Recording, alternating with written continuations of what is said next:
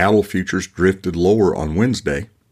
The La Nina weather pattern is set to make a rapid return, according to the Cattle Facts meteorologist, coming up on your Cattle Current Market Update with Wes Ishmael.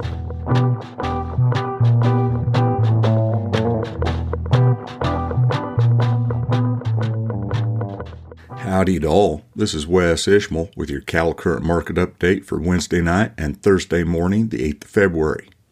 Cattle futures took a breather Wednesday, with traders apparently waiting for the week's cash direction. Feeder cattle futures closed an average of 47 cents lower, from 17 cents lower toward the back to $1.12 lower in the spot month. Live cattle futures closed an average of 76 cents lower, from 27 cents lower at the back to $1.27 lower toward the front. Negotiated cash fed cattle trade ranged from mostly inactive on light demand in the western Corn Belt to a standstill elsewhere through Wednesday afternoon, according to the Agricultural Marketing Service. Last week, FOB live prices were $178 a hundredweight in the Texas Panhandle, $178 to $179 in Kansas, $176 to $178.75 in Nebraska, and $177 to $179 in the western Corn Belt. Dressed delivered prices were $280. Choice box beef cutout value was 91 cents higher Wednesday afternoon at $294.98 hundredweight. Select was 82 cents higher at $285.42. Apparent fund selling helped pressure corn and soybean futures on Wednesday. Positioning ahead of Thursday's World Agricultural Supply and Demand estimates could have played a role too. Corn futures closed mostly 2 to 4 cents lower. Soybean futures closed 5 to 10 cents lower through SEP of 25, and then mostly 1 to 2 cents lower. Kansas City wheat futures closed mostly fractionally lower to a penny lower. Ka-ching! More pounds, more calves, more profit. Studies show Hereford genetics increase net profit by $51 per cow per year. That's $20,000 in additional revenue for a typical 400-cow outfit. And calves sired by Hereford bulls continue to add value through the chain. A documented $30 per head in feedlot profitability. That's real money and real results. Get more ka-ching. Come home to Hereford at hereford.org. Calves and feeder cattle sold mixed but mainly higher at the weekly Wednesday auctions monitored by Cattle Current. Feeder steers sold $2 to $6 higher at OKC West in Alrena, Oklahoma. Feeder heifers sold $2 to $4 higher. A day earlier, steer and heifer calves traded $3 to $6 higher. There are 11,675 head on offer across both days. Steers weighing 5.5 to 700 pounds sold mostly steady to $7 higher at Bassett Livestock Auction in Nebraska, where there were 4,315 head. Heifers weighing 500 pounds sold $4 lower and then steady to as much as $13 higher at 550 to 650 pounds.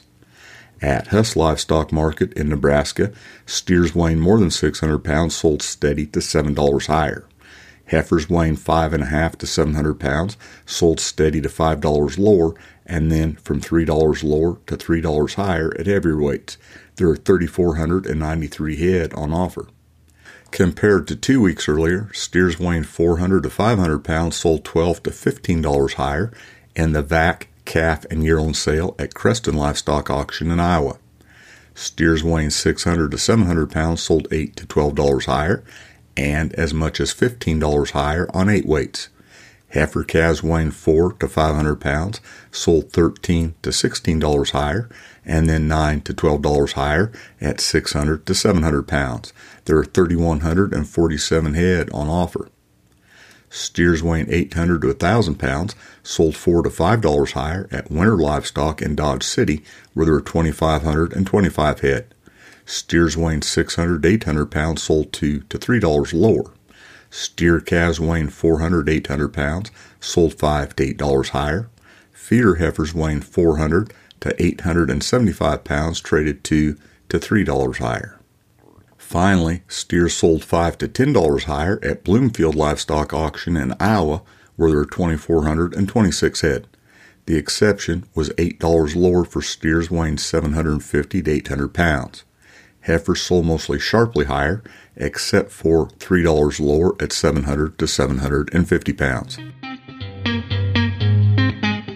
Major U.S. financial indices closed higher Wednesday, buoyed by strong quarterly earnings reports. The Dow Jones Industrial Average closed 156 points higher, the S&P 500 closed 40 points higher, and the NASDAQ was up 147 points. West Texas Intermediate crude oil futures on the CME closed from 52 cents to 55 cents higher through the front six contracts.